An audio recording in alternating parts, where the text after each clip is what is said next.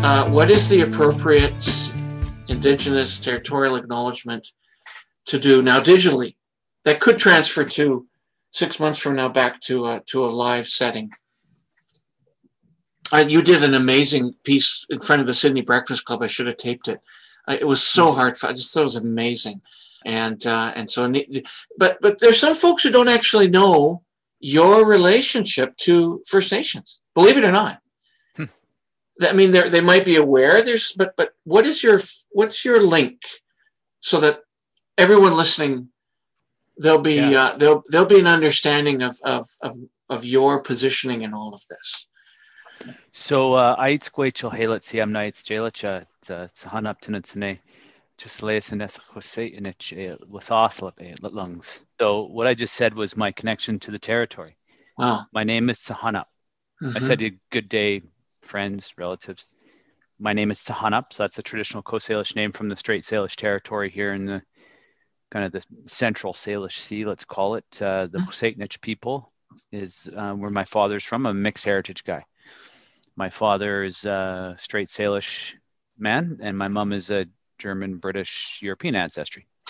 Okay. And I grew up and I'm a member of Chotlip, so Sartlip.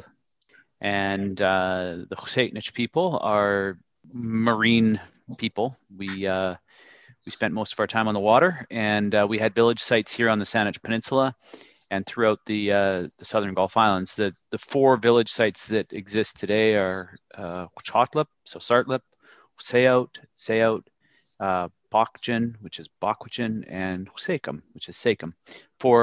Three on the west side of the Saanich Peninsula, one on the east side. There were many other village sites. The east side being the highway side? Yeah. And that's the Malahat Nation? Which No. Well, Malahat has relations to both the Husaitnich and as well to the Cowichan, which is to the north. Okay. No, so the west side of the peninsula is the Saanich Inlet side, and the east side of the peninsula is the Harrow Strait. So where Husayout is. Okay. Thank you. And so the Husaitnich people also had village sites all through the Southern Gulf Islands and the San Juan Islands. My grandfather's an American. He was born and raised in Mitchell Bay on San Juan Island. His family, the Olsens, are split between Saanich on this side of the border, and on the other side of the border, Lummi, which is in Port Angeles, just outside Port Angeles.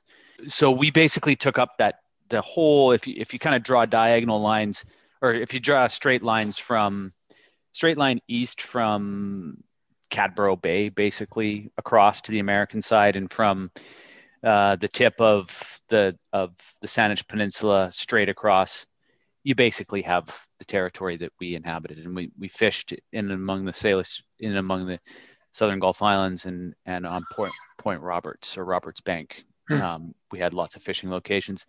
The south arm of the Fraser River, we also had lots of fishing locations. So, but these are families, and I think it's important to acknowledge that the village sites that you see are basically where families, and when you think of families, don't think of like the 5 members of your nuclear family, think of your extended family. So your parents, your partner, all of your kids, all of your siblings' kids, maybe aunts and uncles and their kids. You're talking about your large family, the Jurisic or the Olsen family. Yeah. So that those families would have settled in the same location. They would have had the same fishing locations, and they would have basically, in an annual cycle, would have moved back and forth from the winter village sites in the sheltered bays on the Saanich Peninsula to the fishing locations in and amongst the Salish Sea, wherever they were. Yes. Well, in one generation, my father's an immigrant from Eastern Europe. Yeah. From 2 in the late 50s to now 30. So that's one generation. I mean, obviously there's 4 generations within that 30. Yeah. I can see that a family over 100 years, maybe more. Oh yeah, it's big. Considerable size. And the governance of that, and the governance and the relationships that that governed the area would have required families to come together. There was definitely hierarchical rankings of families. Some families had better fishing locations and resource gathering locations than others. Certainly there would have been desire to marry into certain families and to connect economically, politically, socially with certain families, and less desire for some others. I think it's important to always recognize that Huilnoch means human being in Senchothan, and in the end, the behaviors of human beings, whether you are in Eastern Europe or in North America, are very similar. We all live in some kind of house. We all have some kind of politics, and we all and when you actually even take a look at the protocol that goes on in the legislature and the protocol that goes on in the Longhouse, you'd be shocked to learn how similar they are, just in terms of structuring a society and creating order and making sure that there is safety and security for those members of your family. Yeah. Very similar to what goes on in the legislature. We speak through a speaker. We don't speak directly to each other. We have different hats and different robes and different blankets and different things that note who you're talking to and when you're talking to them and how you should be talking to them. And those are all just basic. That's really neat analogy. Right on. So I think we're talking about the territorial acknowledgement, and I get, and I've spoken in the legislature. I've written in my blog. You might want to link to it at some point. You can just search it in my blog. Yeah. But I've talked about the territorial acknowledgements, and since the NDP came in 2017, they made it part of their protocol was to do a territorial land acknowledgement. Yeah. And every meeting starts with, before we get going here, I'd just like to acknowledge that we're on the territory of such and such today, and like to thank them for it's something along those lines. Yeah. First of all, I think that it's important to note that never do we ask if it's okay to do the work. It's always just assumed. And so, it's a classic colonial act that you're making the assumption that it's okay to do the work on the territory, and acknowledging it, you're absolving yourself of any requirement to actually ask permission, because you might not want the answer, which is actually we'd prefer you didn't. Yeah, right. That's neat. Never thought of it that way. Right. But I think the notion that we're acknowledging the territory started as an act of reconciliation, because before there was never any acknowledgement of the Indigenous territory. There's lots of language used. We're on the traditional territory of. And I've pushed back on that particular language, specifically the traditional territory, because I said, okay, well, if it's traditional, then we would assume that it's been ceded, because it's the formerly the territory of.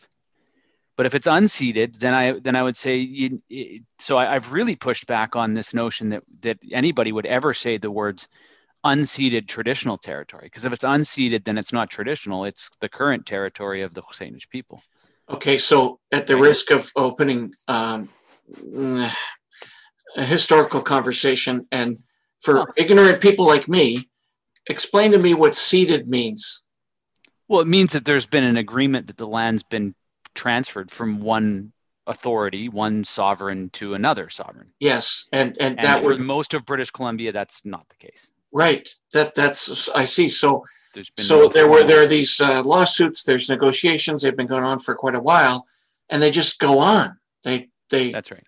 But there are some instances where the negotiations with regards to the land ownership, is that correct, have been completed, and that then becomes ceded land? That's right. So the Royal Proclamation said, go back to the 1700s, and this drives some people nuts. Why are we going back to the 1700s? Well, if you look at every single bit of law that we have goes back to that exact time. It's the basis of common law. You can't just pick and choose which ones you're comfortable with. Right. And this is one of the primary arguments that Indigenous people have made, is that if it benefits the government, then they pick the laws that they want to stand by. And if it doesn't benefit the government, then those are laws that we should, be setting aside. Yeah. But there's just laws. And the reality is that the Royal Proclamation made it very clear that these lands were not uninhabited. They were not barren, that there was a responsibility on behalf of the Crown to make agreements and to make treaties and to purchase the land because it was the indigenous people that were here. It was their territory. Yeah. And you take a look at what happened here in the Greater Victoria area back in the 1850s. James Douglas, who was the first governor of the colony of Vancouver Island in British Columbia, began to do formal treaties. They're called the Douglas Treaties. Now, they ceded some land in those. They weren't purchase agreements. They were, from the context of from the indigenous people, that we saw them as lease agreements. But nonetheless, there was some money transferred and there was some commitments made. And it's like any other contract. It's like any other contract. And I think that this is the thing that we as a modern society have to wrap our heads around. We either stand by the contracts we sign or we don't.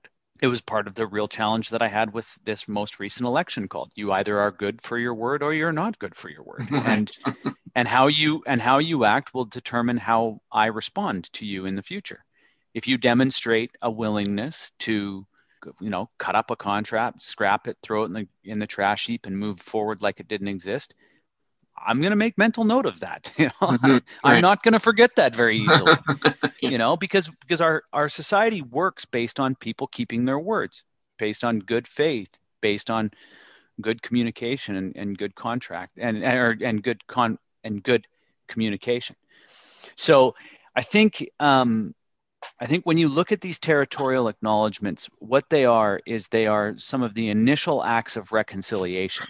It was the first real act of reconciliation, which was, in my view, it was to acknowledge that the territory and the lands that we're on is not as sorted out as we assumed they were at one point. That there is a lot of question and a lot of cloudiness about exactly what we're doing here in North America and how we're doing it. And I think that was a really important first act, was to have people standing up, and even if you had to do it from a scripted perspective, delivering those scripts, because it sent a message to Indigenous people that there was a different approach than the ones of the past. Yeah. It only lasts so long, though. You can't, you only can get credit for those acts for so long before you have to start to demonstrate that you're growing from it and that you're evolving from it. Right.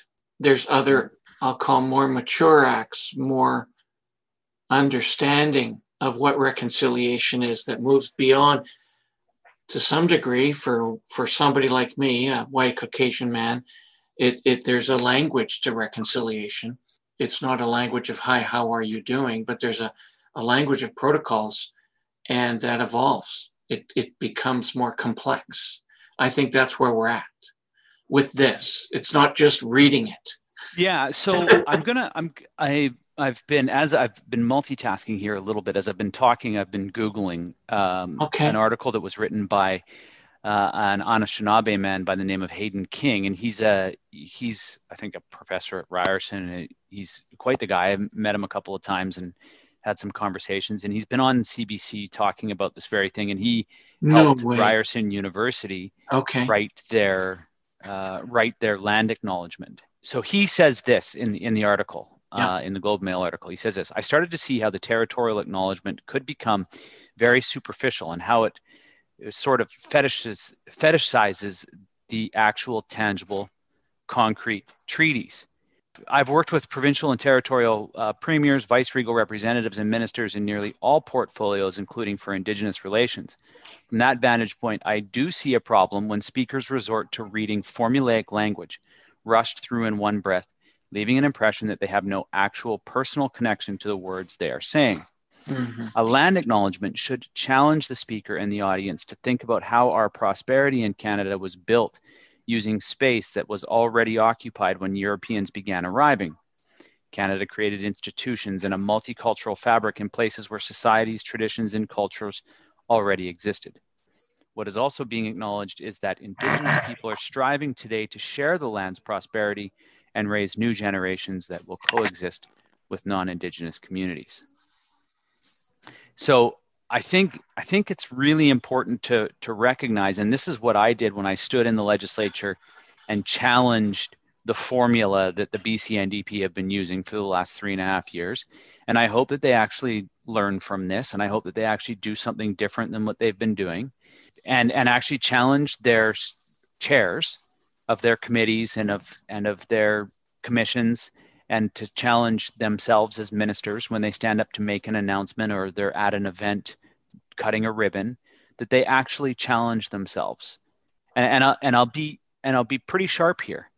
The longer they continue to use their formula, the less believable their commitment to reconciliation is. Yeah. So there it is. That's the challenge to the BC NDP and to any government in the future in this province. Well, you want to demonstrate that you mean it, then mean it. And that means have it come from, and this was what I said at the Sydney Breakfast Club, have it come from your heart. Yeah. And not have a formula, but just say what's on your mind for the day. It's a challenge to all people in a position of wanting or needing to do a territorial acknowledgement, to everyone, right. Not just politicians. It could be, sure. Certainly at our industry networking meeting, it should be at the front of every chamber meeting. It should be at the beginning of every council meeting, it should be always and everywhere. I said, so it could be. I'm going to change the language from should to could. Okay. And the reason why I'm going to do that is because I think that it needs to be meaningful for it to mean something. And if I'm enforcing it upon you, so if I've done what I think the government did with everybody and said that this is a requirement at the beginning of every meeting, yeah, then that's when you get formulas. That's when you get just basically words that that anybody can read. My daughter can read those words. Mm-hmm. Having them mean something, on the other hand, is where the value is and where we demonstrate to Indigenous people that we actually recognize and acknowledge it. So in fact, the advice that I gave at the Sydney Breakfast Club was, if it's not in your heart to do it, then please don't. Mm-hmm. Please just get on with the meeting. Mm-hmm. Because if I'm actually trying to enforce something upon you and you don't actually mean it, then it's not meaningful and you're not making any steps of reconciliation. You're simply just going through the motions. Mm-hmm. I don't want to have anything to do with that. What I want is to identify the people who I'm ready and who are ready to work with me on making sure that reconciliation is alive and well in this country and that we're advancing this in a meaningful way. And I can identify those people because we've already separated the wheat from the chaff. We've already said, you don't have to if you don't want to. You don't have to if you don't feel comfortable. I won't pass judgment. I'll just simply move on. The process by which one moves from should to could is interesting from a implementation point of view, in that we've seen government policy through the years with all cultures. Let's just take, for example, the French-speaking people of Canada, that there was government policy that required, a person from Quebec or to be on any kind of board or anything. Okay, there's a word for that I'm missing. And then that was a should, right? The hope and the goal is that through the should, we move into the could, because eventually somebody who might have been just should goes, why am I saying this? Why am I doing this? You're right. Now that's on the expectation that human beings treat each other nicely and properly. That doesn't always happen. In fact, regularly doesn't happen. If the dialogue from should to could is amongst the people that they're trying to enact reconciliation, all of a sudden, if I'm talking with another person from the chamber or sort of a non-Indigenous person, there is progress, regardless of what is being said, that I'm thinking and talking about this as to why am I doing it with somebody else. Because we actually had this conversation about a year ago at the chamber table. There was a lot of pushback, a lot of reluctance. Mm-hmm. I mean, that was shocking to me. Yeah, no. So I think, but that was a year ago. I think we're moving into a different place. I hope we are. Well, you raise a really important point about how you change culture, mm-hmm.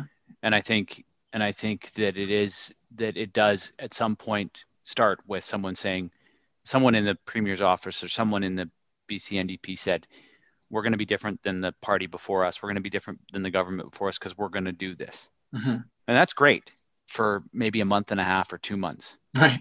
But, now what are we moving this to? 3.5 years later, to have the exact same thing going on starts to be what Hayden King was talking about with respect to this formulaic, and you start to get into it.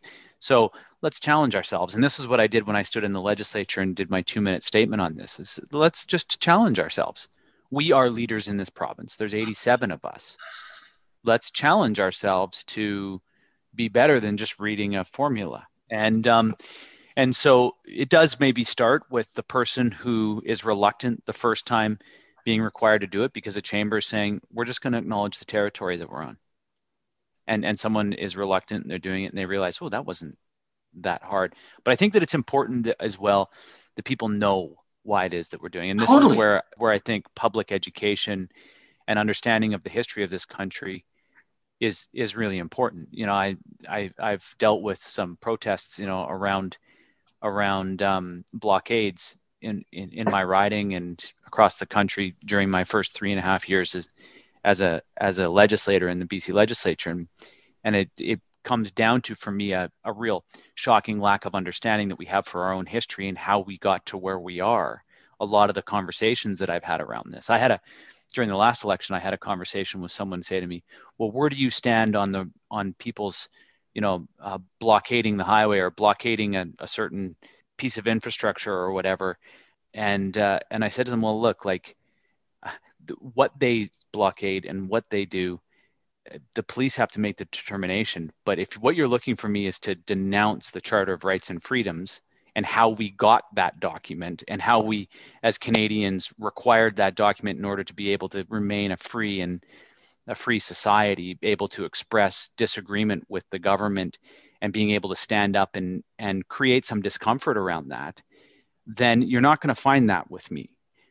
There is specific situations where I think a certain protest might be able to advance the issue further by not doing something. That's my own personal opinion of that. It may or may not be the case.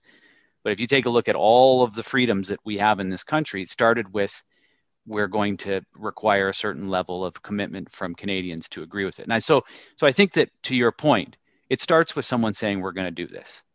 But then I think if you choose to engage in it, then let's just speak from the heart. Talk about how I've said this a couple of times. Talk about how beautiful this place is. Talk about how it moves you to go up to that sacred mountain, that Mount Newton, and stand there and recognize that place is a sacred place and it's been there forever. Talk about that feeling you get when you walk amongst those giant trees that are up there or along the beaches.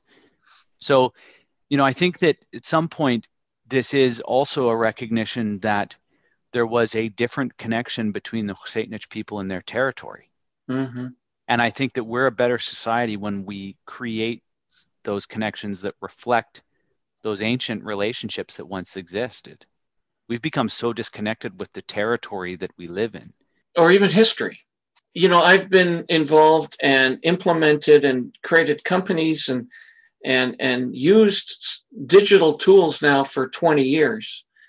And there's never been a real healthy, comprehensive discussion, at least from what I can tell or have read, around the implications of all these tools on us. But most definitely, I don't think anyone would disagree with me if we could admit that these tools have lent themselves to a greater disconnection to history. Because we're not reading books, we're reading something that might take 15 or 20 seconds. And so there's no kind of deep thought around where all this came from. And so for sure, this acknowledgement forces one to go beyond the surface into why this has happened. There's been an interesting dynamic around the various industry HR folks that we're working with on the peninsula who are, trying to find ways to connect with the Wasanic people. Is that correct? Husaitnich. Husaitnich. Okay, thank you. Husaitnich. Yeah. Hey, there you go. Nice. Husaitnich. Yeah. Yeah. Well, I can that flows easily for me because, of course, my name is Yurachich. Husaitnich. So I get the Cheech part of Husaitnich. The hard C is not a hard C. It's a anyway. We're getting off track. And so no, we're not. This is exactly like these are important things. Is that, you know, the people that have been in the community a long time demonstrate to the First Nations, to my relatives in here, that you could call it Wasanic. Yeah, it's Wasanic. That's what it looks like.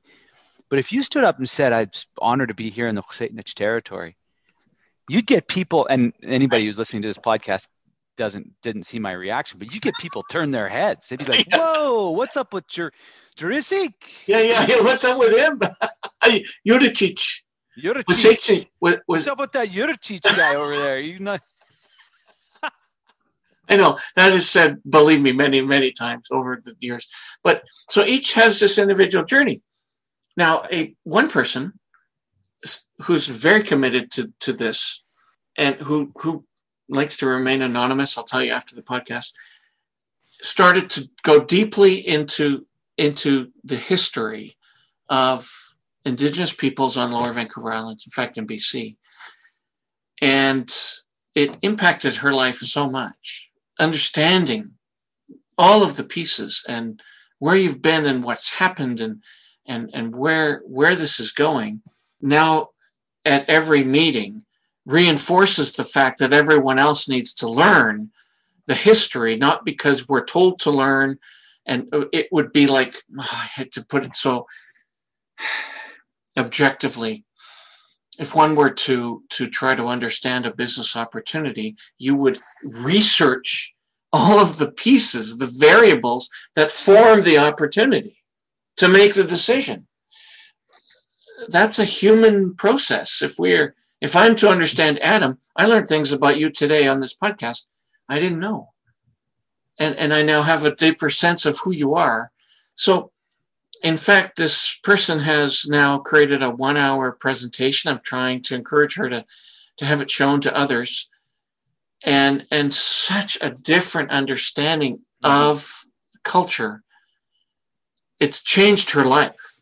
I can tell you the territorial acknowledgement that Stasia Hartley delivered at the beginning of the Saanich Peninsula Chamber of Commerce candidate debate highlighted for me somebody who clearly understands the role of a you might want to clip it and just put it out, just put it as part of this podcast, because it highlights somebody who doesn't limit themselves to just doing a territorial acknowledgement, but also acknowledges the challenges that the relationships, and I can't remember it exactly, but I do remember raising my hands up in the video saying, Haitke, thank you for that. It highlighted for me somebody who was very aware. She is very aware of the complexities of the relationships, the complexities of the situation that we've inherited. Yeah. And that it doesn't just come down to, as I highlighted in that phone call that I had during the election, that you either stand with us or against us. Because us is actually a collection of everybody and all of the agreements and all of the relationships that are there. And that's, perhaps the most complex thing about being in governance. I've put it online. This is it.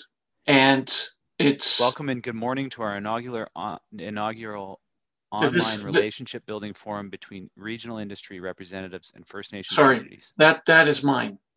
That's yours. I had to provide that context for the meeting I was in. This is the acknowledgement that Stasia Hartley. Stasia gave. We wish to acknowledge the Husaitnich and Lekwungen speaking peoples on whose traditional territories we live, we learn, we play and work, and thank them for their care and stewardship of this beautiful land.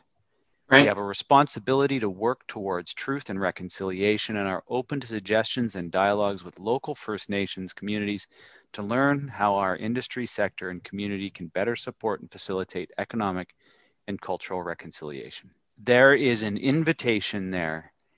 A respect. There's an invitation. There's a respect. There's an openness. Yeah, and there's a combination of traditional recognition. And then this second paragraph I found fascinating. It captured what you and I have been chatting about for about a year. Yeah. And exactly right. And enabled me to stop. So the way I read it was I said, no, hold on. We have a responsibility, that's in it. Mm-hmm. that is a reconciliation, an essence of reconciliation. We have a responsibility. So I'll just end with this, and I'll just say that then leads to the next evolution of that state. By recognizing and realizing the responsibility that we have, you're then taking specific actions to then move you along the continuum of reconciliation. So maybe a future version of this would say, as a result of us embracing the responsibility that we have to engage with each other and work with each other on and walk with each other on this journey of reconciliation, our business industry has been able to really have strong relations with the local Satanich people. Yes. As a result of this commitment to walk this journey together, we've seen the businesses benefit from having a stronger cultural understanding, and we've seen more employment of local Indigenous people in our business sector than we've ever seen before. However, this isn't good enough. Yeah. We yet have the responsibility to the next thing. Yeah. So this is really like what you're doing is you're really sort of at the beginning of this establishing your work plan. What are your goals and objectives, and how are you continuing to build on it? And this, I think, clearly outlines the main issues that I have when I started this with how the government has continued to repeat the same thing. Mm-hmm. You need to show growth. Mm-hmm. Just like you were talking about the business community today, just like the business community needs to show their shareholders or their stakeholders growth, we need to show growth in this relationship. And this is what Hayden King was talking about. The stagnation of this is a problem. That's such a reflective word, the stagnation. And that's really the battle, isn't it? Okay. Thank you, Adam. Thank you so much. No worries. You're amazing. It's been helpful. It's been, hey, you know what the word is? It's been constructive, right? Okay, my friend. Thank you. See ya. Good talking to you, brother. Take care. Bye-bye.